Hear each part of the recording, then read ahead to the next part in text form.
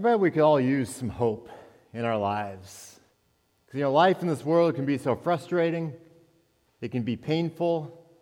It can be tiring. We could use some hope. And if that's how you're feeling today, like you're just tired or frustrated or just in pain in some way, you're in luck, because of all 365 days of the year, today is the day that celebrates the best hope there is. Earlier this morning, we sang about God turning graves into gardens. And sometimes in our lives, we face literal graves as we're considering our own mortality, as we face the death of a loved one. On another level, we've all had times where we have to lay dreams to rest. Perhaps it's dreams of being a sports star who makes that big play in the big game, but that doesn't happen.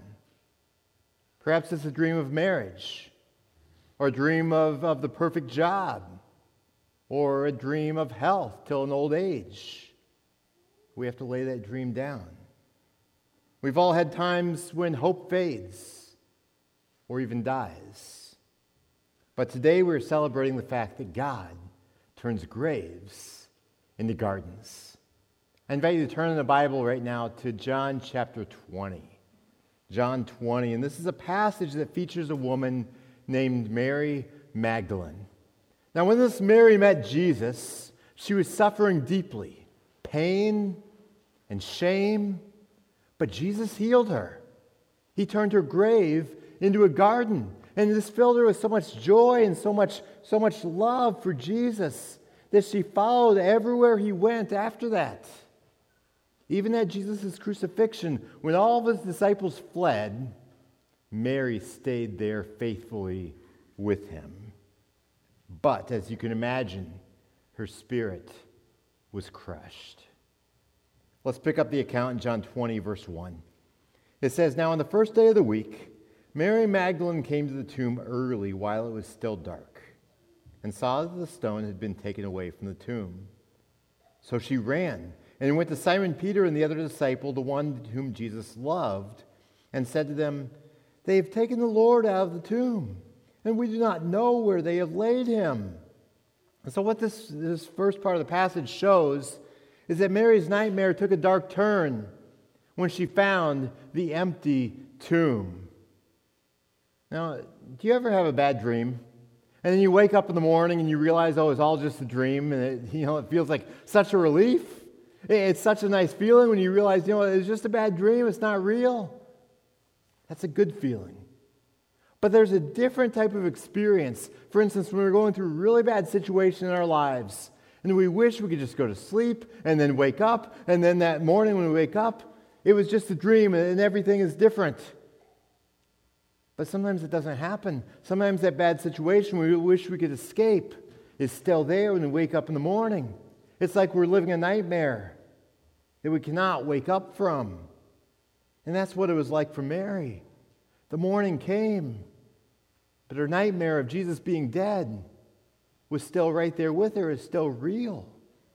And so early in that morning, she went to a tomb, Jesus' tomb, in order to treat his body with some special spices and ointments. It was a way to honor Jesus and probably to help her grieving process as well. And she arrived at his tomb where she knew it was, and she was shocked to discover that Jesus' tomb was empty. His body wasn't there.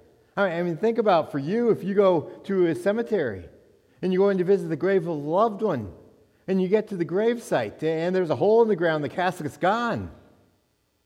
You probably would not be celebrating, would you? No, you'd probably be in shock. It would be horrible. You'd be wondering what's going on. This isn't right. For Mary, when she found that tomb empty, she thought someone had stolen Jesus' body. I think earlier about that video from Tabitha, about how she said she just kept going from new low to new low to new low. And that's what Mary would have been experiencing as well. For her, the nightmare kept getting worse. She told Jesus' disciples about this empty tomb, but they didn't have any more idea than she did of what was going on.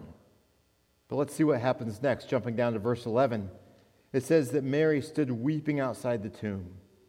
And as she wept, she stooped to look into the tomb, and she saw two angels in white sitting where the body of Jesus had lain, one at the head and one at the feet.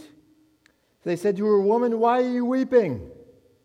She said to them, "They have taken away my Lord, and I do not know where they have laid him."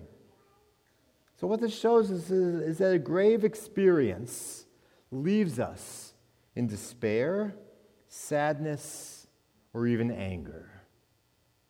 I mean, you look at Mary. 3 times in 2 verses, it describes her weeping. That's a very natural response when you face a significant loss, a grave experience in your life. A grave experience leaves us in sadness, despair, or even anger. Let me show you a photo of the truck I had when I was in college. Now you may be wondering, why in the world are you showing us this? What does this have to do with sadness or anger? Well, let me tell you, there was a season that it did. Back while I was in college, I transferred to a school up in Minnesota. In my first week in that town, I got pulled over by a police officer and told that a couple items on that truck were illegal in that state and must be removed within 10 days. And I will tell you that I was angry, I was sad, I was resentful toward that officer, and I was in shock because I loved the way that truck looked, just like that. I was upset. I was really angry for the sake of headlight covers and a sticker on the windshield. I was in a grave experience. Now we have to recognize that grave experiences come in all shapes and sizes.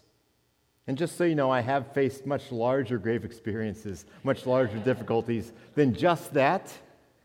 But the reality is they come in all shapes and sizes. They are losses, they are difficulties, they're things that make us sad, make us angry, maybe even make us despair and lose hope. And the bigger the challenge, the more it can shake us, causing us to lose joy and confidence, causing us to feel weak and vulnerable, scared, helpless. But God can turn graves into gardens. For Mary, this is exactly what was about to happen. Let's look now to verses 14 through 16 of John 20. It says, "Having said this to the angels, Mary turned around and saw Jesus standing. But she did not know that it was Jesus. He changed form in some manner, so she didn't recognize him. And Jesus said to her, 'Woman, why are you weeping? Whom are you seeking?' Supposing him to be the gardener, she said to him, 'Sir, if you have carried him away, tell me where you've laid him, and I will take him away.' Jesus said to her, 'Mary.' She turned and said to him in Aramaic, 'Rabboni,' which means teacher. So we see here that Jesus has risen. The grave of death and despair became a garden of joy and new life. Now, at first, Mary assumed this man was the gardener. In fact, back in that culture, cemeteries were oftentimes used to raise vegetables, to raise fruits that people could plant and grow and eat. She assumed that he was a gardener. But then the man says, "Mary." And she realizes this is Jesus. She doesn't know how, but he is risen from the dead. He's alive. And what was happening to Mary was very different than what she could have expected. You know, this is frequently the way it is when we face difficulties in life, when God works to turn graves into gardens. It frequently has a different outcome or leads us through a different journey than we could have expected. I mean, Mary certainly did not expect Jesus to die, nor did she expect Jesus to rise from the dead. But he did. Now, there are a couple questions I want to ask at this point in the story. One question is this: how did we get to the point where Jesus, who is God in human form, ended up in a grave? Here's a second question that's similar. How did we get to the point where we face our own grave experiences, our own difficulties on such a regular basis? And really, the answer to both questions is actually pretty much the same. The root cause of grave experiences goes back to a different garden long ago, the Garden of Eden. when sin entered the world. You can read about it in Genesis chapter 3. You see, God originally designed humanity in a garden. We were in a garden, and it was glorious. But when Adam and Eve sinned, a grave was introduced. After all, the wages of sin is death. And this is why we experience in our world pain and frustration and weariness. This is why our bodies break down and die.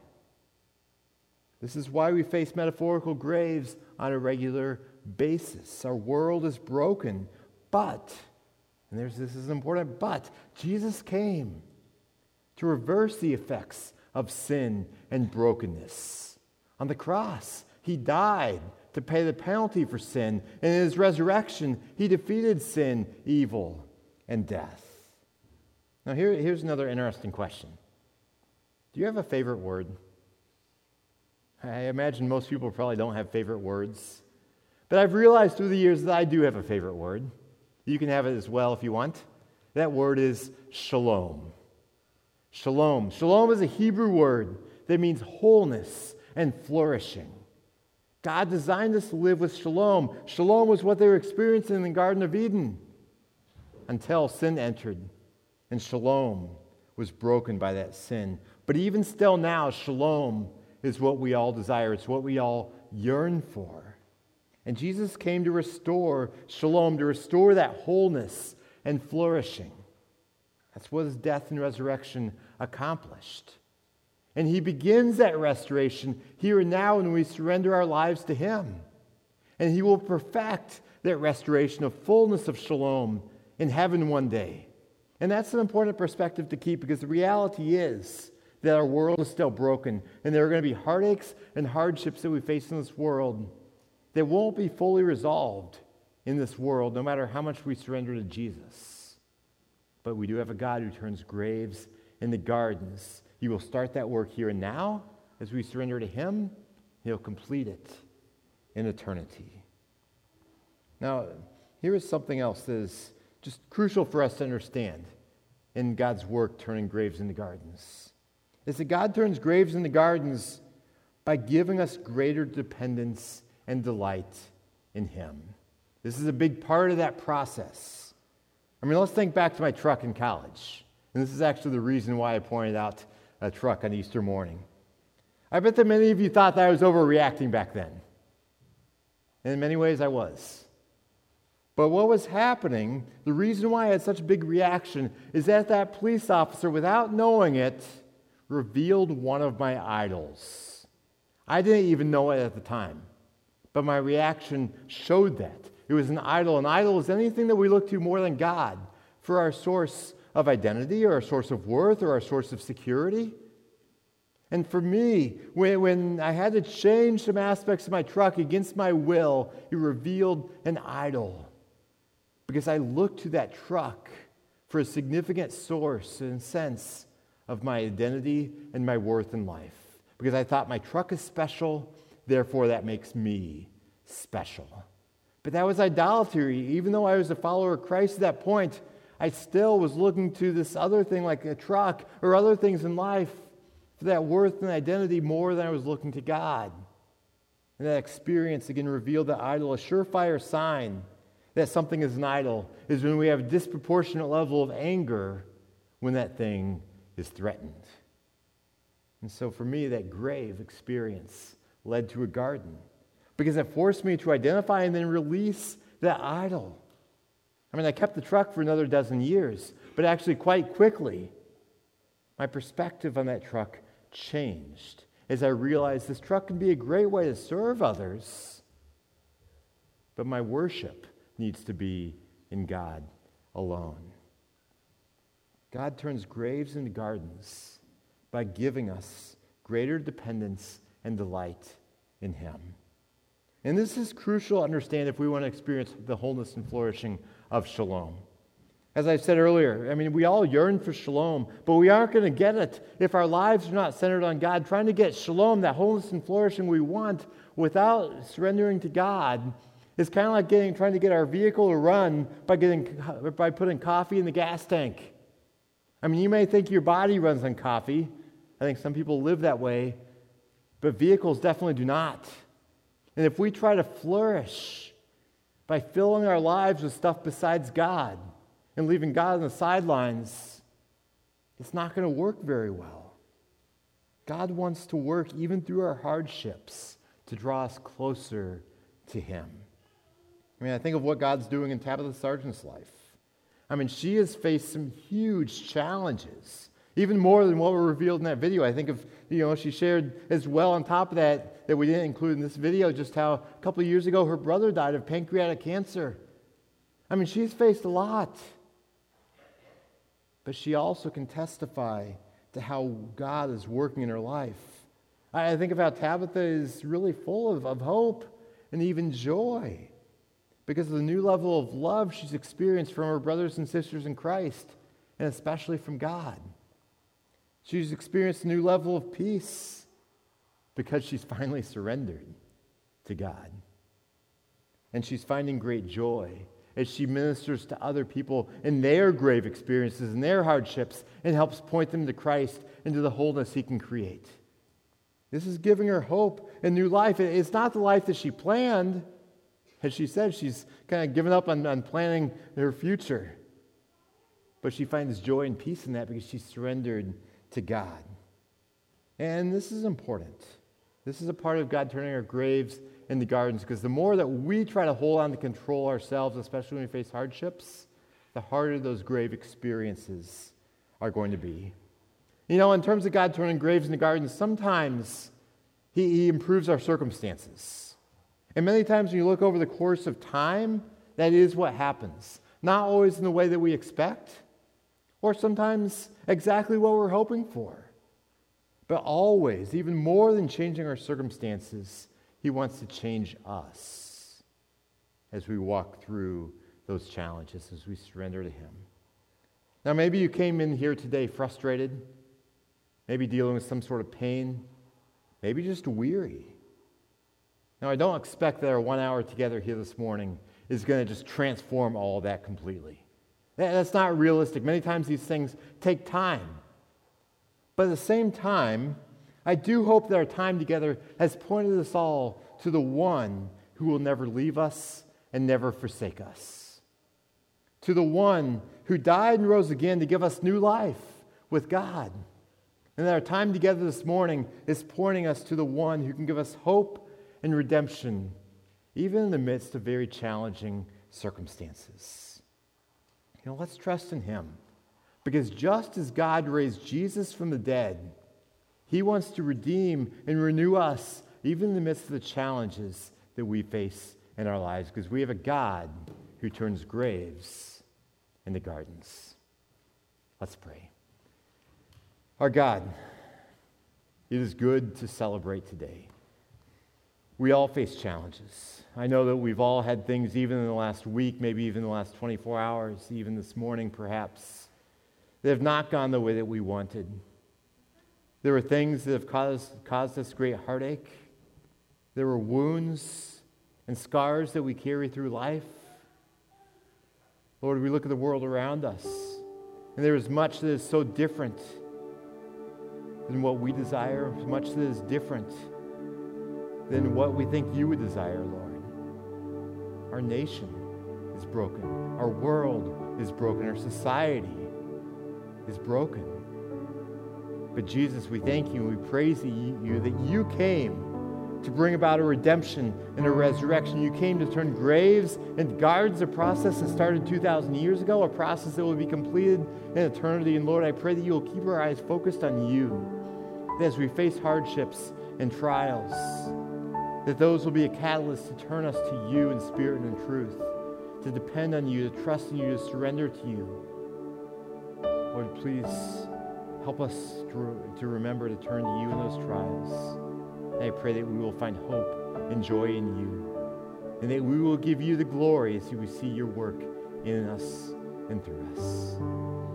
Lord, I pray that now as we bring back to You a portion of the resources that You've entrusted to us through this offering, that You will use these resources to increase our trust in You and to help more people around our community and around the world through our missionaries, Lord, find the hope that is available only through Jesus, the hope of shalom, of wholeness, of vitality, of flourishing that we all yearn for. And Jesus, you came to give us life and to give it to us abundantly. So help us, Lord, to trust you and to follow you, for you are worthy. We thank you, Lord, for the hope that you give. We pray these things in your name. Amen.